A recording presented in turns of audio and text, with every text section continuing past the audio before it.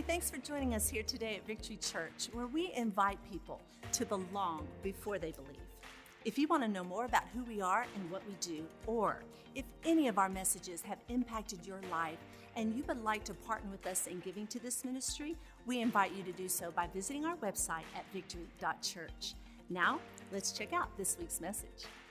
Hello, Victory Church. I'm Oscar Ortiz, and I get to serve as the OKC campus pastor. We're so grateful that you're joining us today, and also want to welcome everyone joining us online. Let me remind you, next Sunday, Pastor John is back with us, and I know he's ready to preach. So make sure you come back next week and join us once again, because I know it's going to be a blessing to your life. One of the cool things about Pastor John is that he allows other voices to come and speak and share and invest in our body. And today, we're so grateful and honored by that, because we have a great team of preachers that are going to be sharing with us today. So would you please join me as we welcome our preaching team for this Sunday? Well, good morning. It's so good to see you. I am Samantha Votaw, and I am the groups and outreach pastor here at the OKC campus. Yes, if you are looking for a way to get involved, to meet some people, and to make a difference, those are two really good areas. So you can check it out on the Church Center app under groups, or in either of our lobbies. We've got the big board with all the cards. So find a place to fit in. It makes church way more fun, I promise. So I'm excited to introduce you to this treat that is today. Welcome if you're joining us online too. It's not just a treat for here, it's a treat for you guys too. But we're not a regular treat. We're like one of those cheesecake samplers, right? It's not just a little bit of goodness, it's like 5 different kinds of goodness. So buckle up. Now we do have an allotted amount of time each. And if we go over, you might hear this.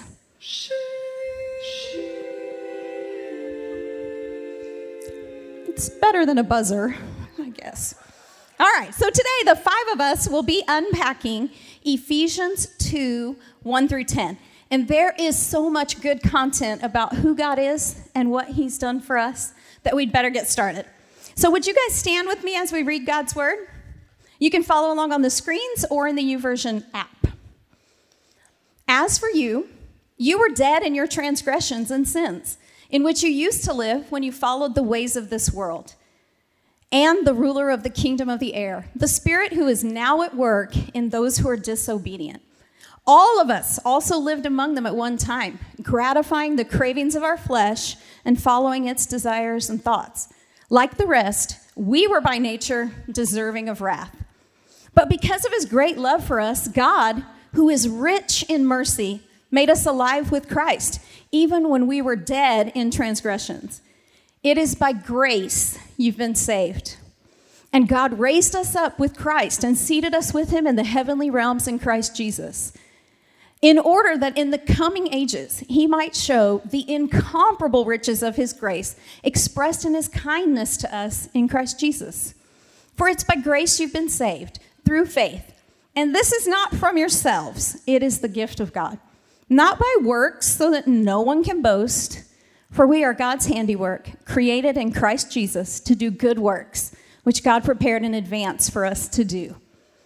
Lord, we thank you so much for your incomparable grace. It's amazing, and it's always there. It's ever present, and your love is ever present. We thank you that today, as we hear about your word, it's going to spark something on the inside of us to know about all of the great things you've done for us and the great places we can go in you. We thank you for this day. In Jesus' name, amen. You guys can have a seat. So when the Apostle Paul wrote this, he was writing to the church in Ephesus from prison. Now, this might come as a surprise to some of you, but I've never been to prison. But I have spent a ton of my life handcuffed and constrained by my own desires, thoughts, and actions, just like the people in those first 3 verses. So let's take a closer look at that. It says, as for you, you were dead in your transgressions and sins, in which you used to live when you followed the ways of the world and the ruler of the kingdom of the air, the spirit who's now at work in those who are disobedient. All of us lived among them at one time, gratifying the cravings of our flesh and following its desires and thoughts. Like the rest, we were deserving of wrath. Now, I don't know about you, but wrath seems like a really terrible thing, right? But I have some good news, and it's point number 1 if you're taking notes. You can overcome the desires of the cravings of the flesh and stop following its thoughts and desires. Changing your life starts with changing your thoughts. Proverbs 23:7 tells us that as a person thinks in his heart, so is he. And science is backing that up. According to functional neurologist Jerome Luba, only 3 to 5% of your brain activity is conscious. That means that 95 to 97% of your identity is formed on a subconscious level. The National Science Foundation found that the average person has between 12,000 and 60,000 thoughts per day. Of those thousands of thoughts, 80% are negative, and 95% are the same thoughts as yesterday. That seems like a big thing to tackle, at least in my life. But Romans 12:2 tells us that it's possible. Stop imitating the ideals and opinions of the culture around you, but be inwardly transformed by the Holy Spirit through a total reformation of how you think. This will empower you to discern God's will as you live a beautiful life, satisfying and perfect in His eyes. What we need is a complete transformation, exchanging our mind for the mind of Christ. If the Bible says it's possible, then there's hope for our minds to be permanently changed. But it's going to take some work on our part, and that brings me to point number 2, because you have a choice. In the past 20 years, there have been as many discoveries about the brain as there were in the almost 2,000 previous years combined. Through imaging technology, scientists have confirmed that when you're stuck in a negative thought pattern, every time you have the same thought, you increase the chances of having it again. But don't be discouraged, because God built in something really cool called neuroplasticity. You have these neural networks, these repetitive thought grooves, and they can be changed through growth and reorganization. I love that. If we focus on God's word and all that He's done for us, it changes us from the inside out. I'm reading a really good book about this right now, and it's called Get Out of Your Head by Jenny Allen, and she gives a great strategy for taking your thoughts captive. I've always thought that you had to grab every anxious, negative thought, lie of the enemy, and have something to combat it with. But her strategy is to stop and say, I have a choice. That has been a game changer for me. And if I have a choice, then you have a choice, right? Realizing that I get to choose what rolls around in my head enables me to stop and think about what I'm thinking about. For years, I would get stuck in these negative thought patterns. And sometimes it would take me a week or 5 years to unwind some of them. Now, it might only take me an hour or a day. Not 5 years, I don't think anymore. It takes some practice, but the cool thing is that the very art and discipline of practicing this is what creates the new neural pathways, which leads to our new 95 to 97% of our unconscious identity. I love that. Now, I know what you're thinking. Sam, stopping these thoughts sounds great. But what should I think about instead? That brings me to my third point, is that you already have everything that you need. Philippians 4:8-9 gives us a perfect picture of what we need to do. Finally, believers, whatever is true, whatever is honorable and worthy of respect, whatever's right and confirmed by God's word, whatever is pure and wholesome, whatever is lovely and brings peace, whatever's admirable and of good repute. If there is any excellence, if there's anything worthy of praise, think continually on these things. Center your mind on them and implant them in your heart. The things which you have learned and received and heard and seen in me, practice these things in daily life. And the God who's the source of peace and well-being will be with you. I love that. One strategy that I am using to help me do this is that I'm keeping a note in my phone and a note in my journal, and I'm writing out scriptures. So if I'm struggling with comparison, I look at Psalm 139. It tells me that I was knit together in my mother's womb and that I'm fearfully and wonderfully made.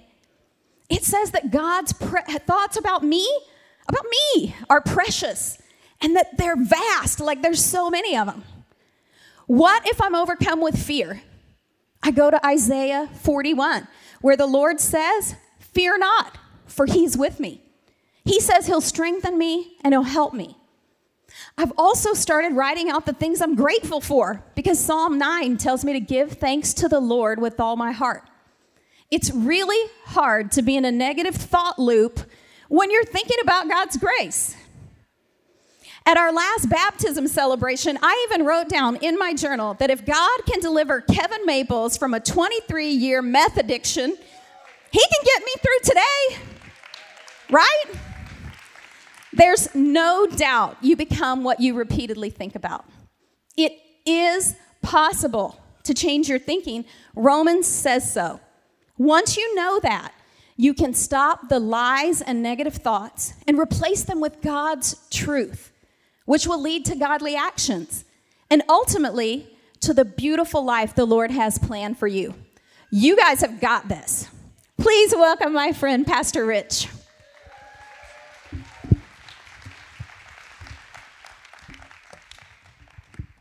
Thank you, Pastor Sam. That was fabulous. I'm going to get out of my head here and spend the next couple of moments with you. My name is Rich Wood, and my wife Sherry and I have the privilege of overseeing at both campuses, the Edmond and the OKC campus.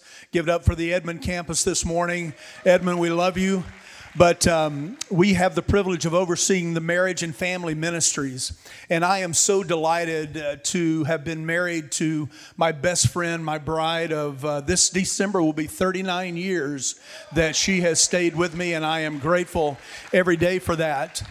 I do want to make you aware that we have some tools that we can help you with in terms of your marriage. If you go to victory.church/marriage, we have just a quick bio that you can fill out, and we have marriage coaches that are available at both campuses for you if you and your spouse are either just getting started in marriage and or you've come to some type of a challenge in your marriage. We would love to be able to help you for that. I am so appreciative of my fellow 5 for 5ers here for allowing me to take verse 4 in this passage of Scripture. So I want to jump into that right away as you see up on your screen. But it says this: but because of his great love for you and I, God, who is what? Rich in mercy, made us alive with Christ even when we were dead in our transgressions. But the place that I want to spend the length of time here is on this last part. And it says this: it is by grace that you and I have been saved. It is by grace that you and I have been saved. The first thought that I want to give you is this: God's salvation and grace are given to those who believe.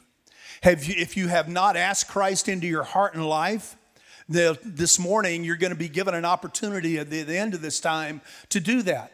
But for those that have, God's grace has been given to you both for salvation and for blessing. Just as one man and woman stand before a pastor and a marriage ceremony and come into biblical covenant not only with each other, but most of all with God, it is in that moment that they understand the covenant. And covenant is the promise made to humanity by God.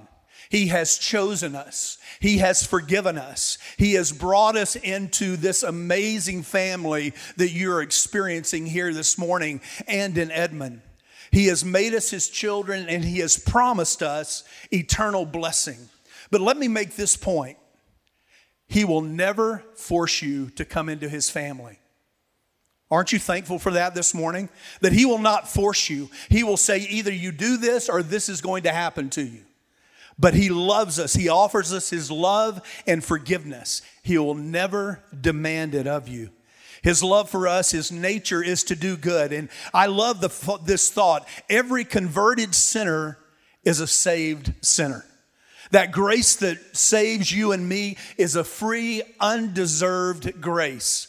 I love going into a restaurant that gives me more than what I ordered. Oh, don't you love that?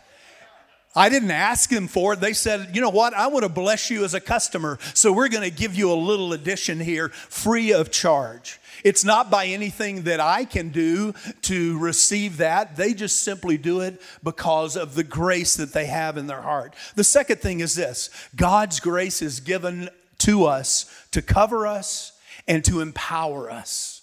Now, earlier in the book of Romans, Paul also points out in the first and second verse, well, then should we keep on sinning so that God can show us more and more of his wonderful grace? And then Paul goes, hey, pay attention. Of course not. Since we died to sin, how can we continue to live in it? Paul is rejecting any thought of embracing or continuing to allow a person to stay in that sinful life. But his encouragement is towards holiness. As a Christ follower, we should be keenly aware of the culture around us and the influence of that culture around us. I mean, can you not see what the culture is doing in this day and time? Paul is saying grace is not given to us as a cheap tool to continue to embrace sin. It doesn't mean that you can live like a sinful sailor 6 days a week and then come to church and it's all forgiven.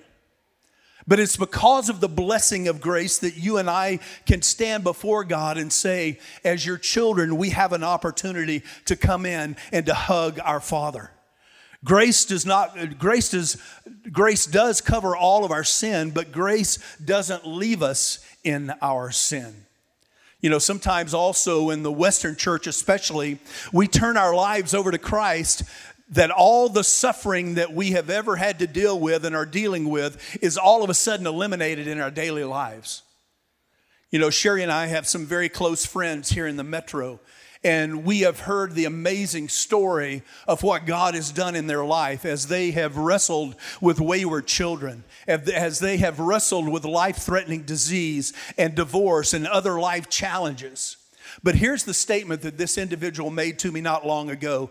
They simply said this: grace to us is his strength, listen to this, his strength to walk through gut-wrenching times, to face it and to make it through those things that are beyond our ability. It comes when you are in the situation. Grace doesn't come before the situation. Grace doesn't come after the situation. It comes in the very middle of the most difficult situation that you can face. It is only by his grace that any of us can experience life-change salvation for our sins. How do I know that? Because as an 8-year-old, I asked Jesus Christ to come in to my heart and life. As a 13-year-old middle school kid, I saw God do a miracle in my physical body of healing me from alopecia, where all of my hair fell out. I didn't deserve it as a 21-year-old that was running from the full-time call of ministry on my life while attending a Christian university. But in all those cases until today, he has been there. He has not given up on me. The free gift of grace has been mine to embrace and to walk in, and I am blessed because of it. That is the God that you and I serve. That's the God that we can embrace. And now it is my honor to introduce to you my dear friend, Pastor Yolanda Caro. Hello.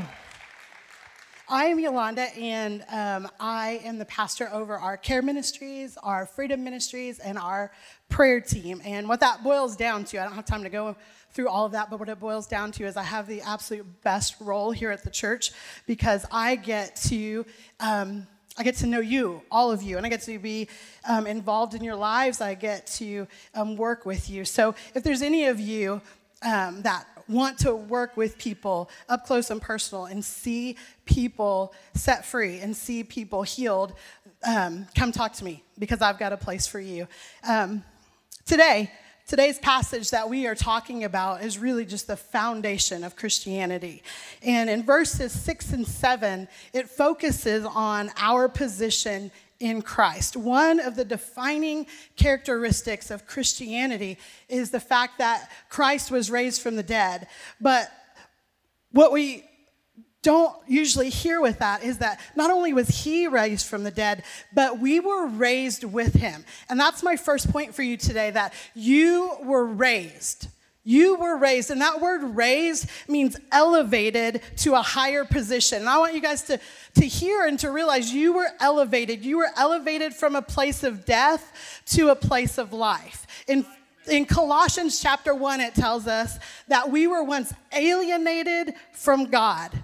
We were separated from him. But when we were raised from a place of alienation to a place of being together with Christ. So you were raised from a place of sickness to a place of health, from a place of confusion to a place of clarity. Listen, it doesn't get any better than that. There's nothing you're ever going to face in this life that can stand up against this fact. There's no disappointment, there's no high, and there's no low that can ever stand in front of this and stand against it. But listen, you have to remember. I encourage you to remember. In your life, remember who you are. Remember that you have been raised.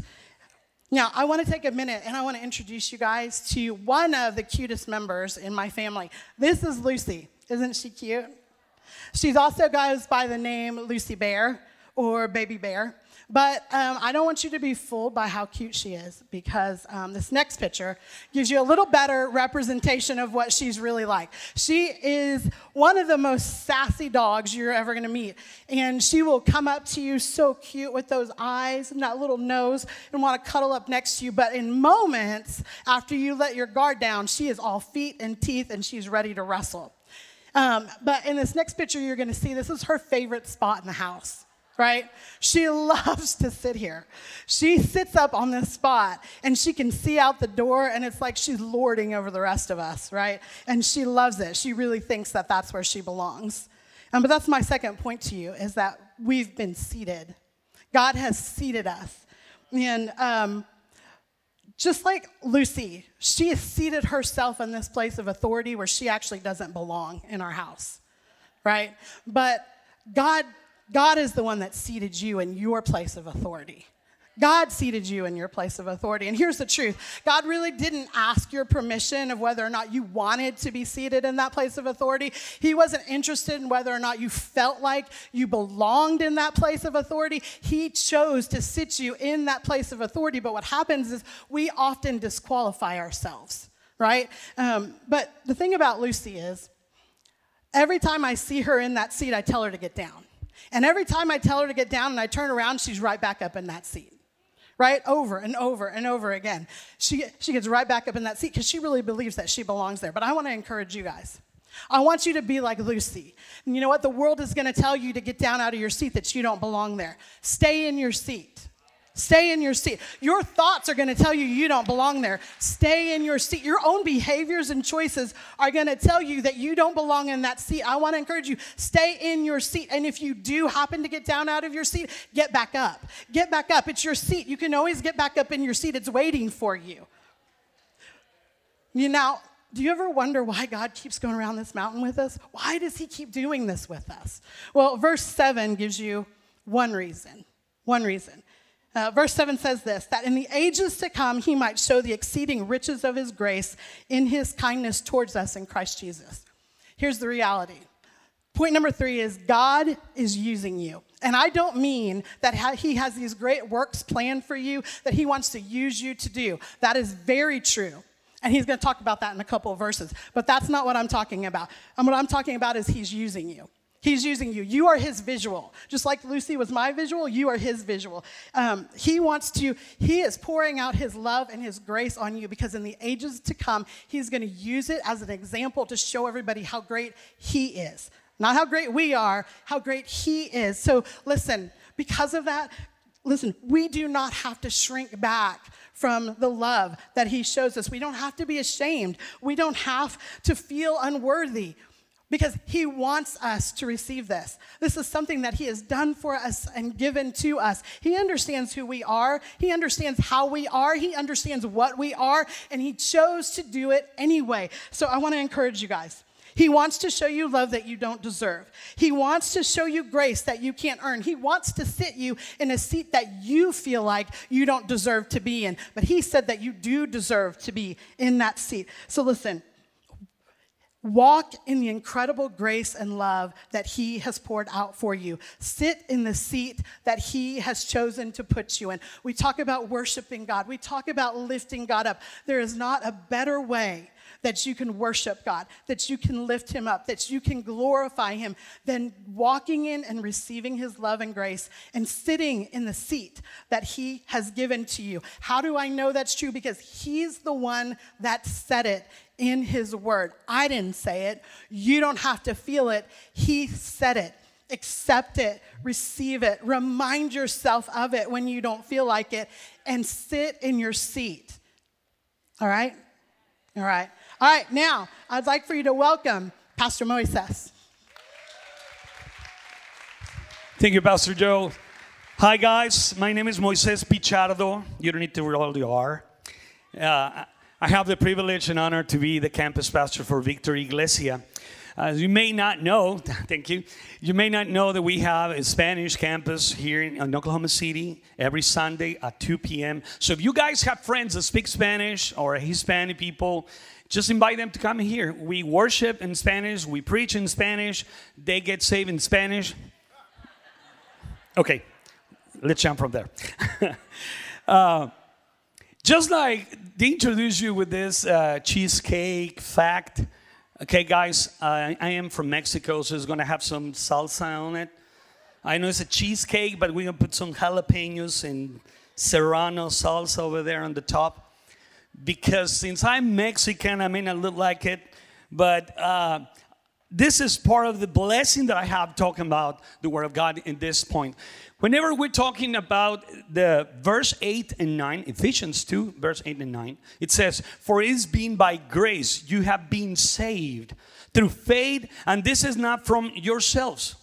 I want to give a little bit of touch over here on the part. When I was reading another version, it says, if we did, we'll probably go around bragging that we've done the whole thing. No, you can't.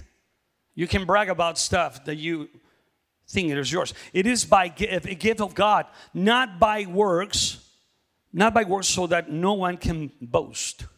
I love it. Okay, let's start with the word grace. Whenever we're going to the Word of God, whenever we're going to a dictionary, and the Bible dictionary says that grace means divine favor manifested in the life of Jesus Christ. The secular dictionary tells you that grace means received as a gift. So you have a gift, but it comes from God. So guys, I think this is something very special. Particularly this is for me. When I was thinking on it, no one asked God to come from heaven. Am I right? Nobody asked God to come to earth and become a man. And nobody said, can you, God, come here and fix some things around in my life? Because I'm lost. So is there any way you can do it? No. Nobody did it. There's no way somebody asked it. But guys, there's one thing that is true. Those that are Christians, those that knows the Word of God, we know. It says in the Word of God, Philippians chapter 2, verse 6 through 11, that He came and took our place, and He died for our sins. He did, and it was on the Old Testament. So you have a huge privilege right here. You know the Word of God. That's the reason you must know about what God is doing. I want to go to one point. Man gives based on love. Man moves by interest. He gives moved by interest or motivated by emotions. And this is right here interesting. I told you guys I'm Hispanic, and I grew in the church with my mom and my sister. So my mom was part of the deal about cleaning the church. You may grow in old church, like, okay, by families, the family of Raquel Burgos is cleaning the church this coming week. And I'm like, Mom, that's you, my sister, and me. My sister was 8 and I was 7. So the entire family are cleaning church. So I get excited of the fact that we get there in the church, the buckets and water and everything. And suddenly I ask my mom, so how many times are we going to clean the church this year? She says, I don't know. Why? Well, I assume if we are cleaning the church, we're going to heaven, right? And she's like, son, I think that doesn't work that way. Mom, is there any way that we're not cleaning the church anymore? Well, anyway, so it doesn't work like that. God is so amazing. God gives, and I want you to think about it. God gives based on love, not because you want to get it. God gives based on love, moved by love, motivated by love. Just because He loves us.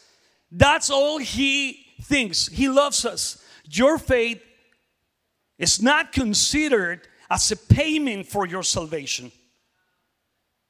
Actually, our faith is considered as a proof that you trust in God's love. You trust that He loves you the way you are. And they already say it. Now, go to verse 9. It says in verse 9, not by works so that no one can boast. Sad thing is that in my country, they teach people to do good deeds. They are taught to do something. And you see people walking miles from city to city, town to town, and they go on their knees. And I said this with respect. It's sad that they need to do all this stuff. But they have not been taught to read the Bible. Guys, believe it or not, they are taught to do traditional things, but not to read the Bible. They go to church as a part of their tradition, but they have never been taught on the Bible. Now, let's be realistic on this thought. You can boast your personal possessions. You can say you have your car, your house, you have money, you have this. You can boast your abilities. You can boast that you can hold your breath for 5 minutes under the water if you want to. But you cannot boast on eternal life. You cannot boast on grace because it's not yours. It's been given by God. See, if God is the one that gave it to us, you cannot brag around that it's yours. No, it's not ours. So guys, we are not betting to win. We're not betting to win. You are committing your life based on a true love to Christ. And I want to close with this, guys. Don't try to go to heaven because you're scared of hell. A lot of people is scared to go to hell. So I got to go to church. So I go do good deeds and I go do good stuff. Don't do it that way. I actually want to invite you. Do it because Jesus loves you. Do it because Jesus regenerates you. Because Jesus justifies you. Because Jesus cleans you. Sanctifies you. Because Jesus paid and He gave your sins on the cross. Because He loves you the way you are. So now I introduce Pastor Kevin Daniels. God bless you all. Amen, amen, amen. Woo, that's hot fire. That's good. Listen, my name is Kevin Daniels. I get the honor and privilege to serve as the worship pastor here at OKC, and I love it. I love worshiping with you each and every week. Man, it's such a blessing, but I won't take up too much time. I'm going to jump right in. Verse 10, Ephesians chapter 2, verse 10, it says this, for we are God's handiwork, created in Christ Jesus to do good works, which God prepared in advance for us to do. This passage of scripture is so great. Ephesians chapter 2, verse 1 through 10 is a picture of the before and after of our lives. It's what we look like before Christ Jesus came into our lives, and then now this new life that we have. You can look at it this way. As Paul writes this letter, it's an intercession that led him to speak the power of God shown supremely in raising Christ Jesus from the dead. It's also a prayer to the readers that we may know that spiritual power in such a measure in our own lives. Verse 1 through 3 clearly depict this. It describes how low sin drags us down. It says things like, we were dead in our sin. We were enslaved in sin. we were condemned in our sin.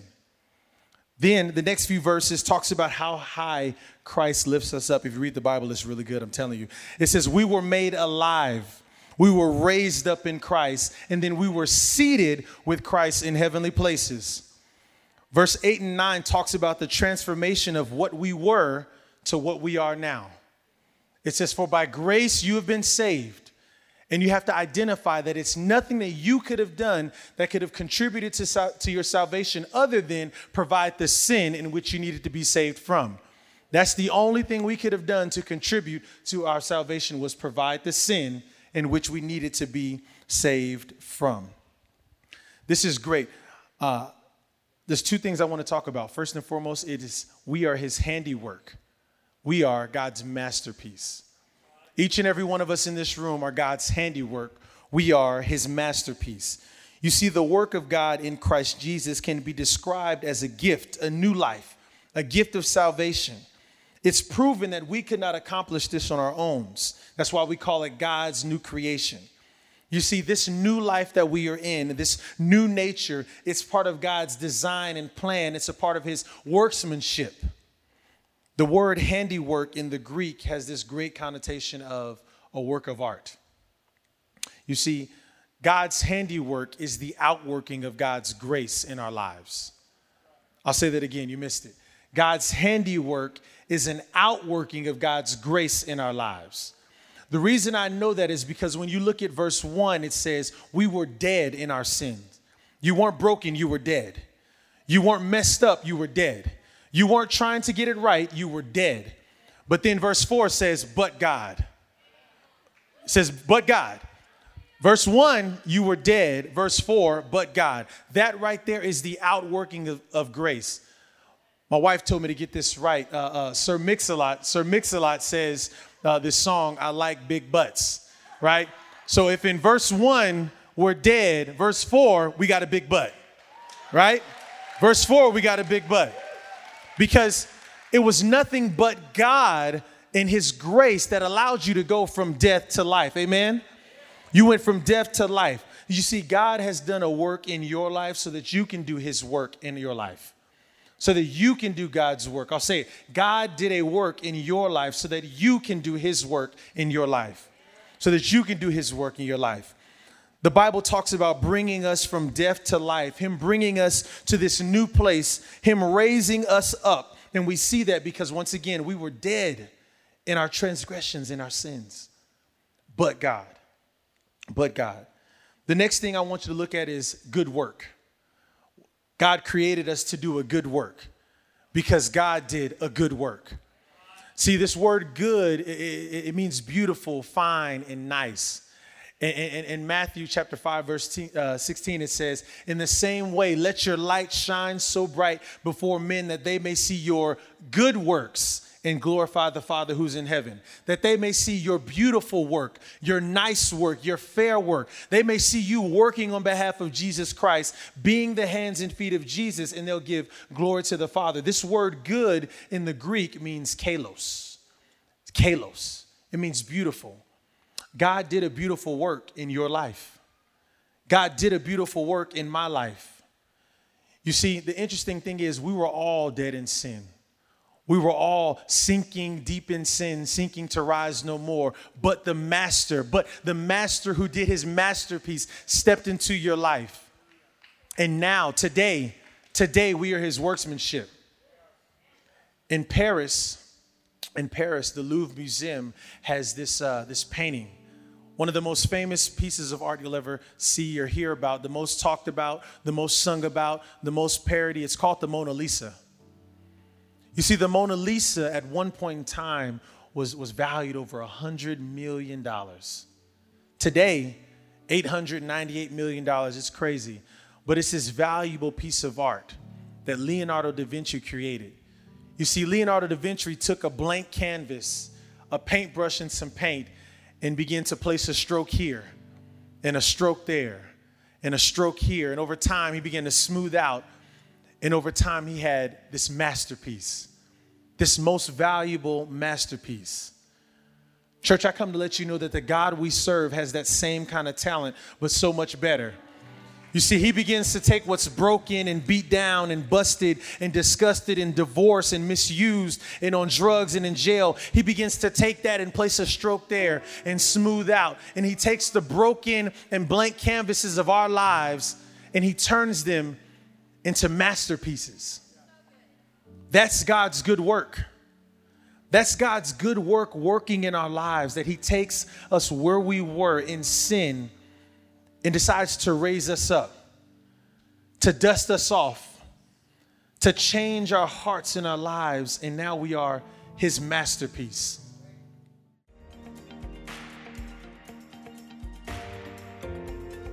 Thank you for joining us here today for this week's message. And here at Victory Church, we are called to equip people to live in his presence, move beyond ourselves, and be transformed. And this can only happen through your radical generosity, your serving, and your prayers. If this message or any of our messages have impacted your life and you would like to partner with us by giving into this ministry, you can do so by visiting our website at victory.church/give. Thank you again for joining us and have a great day.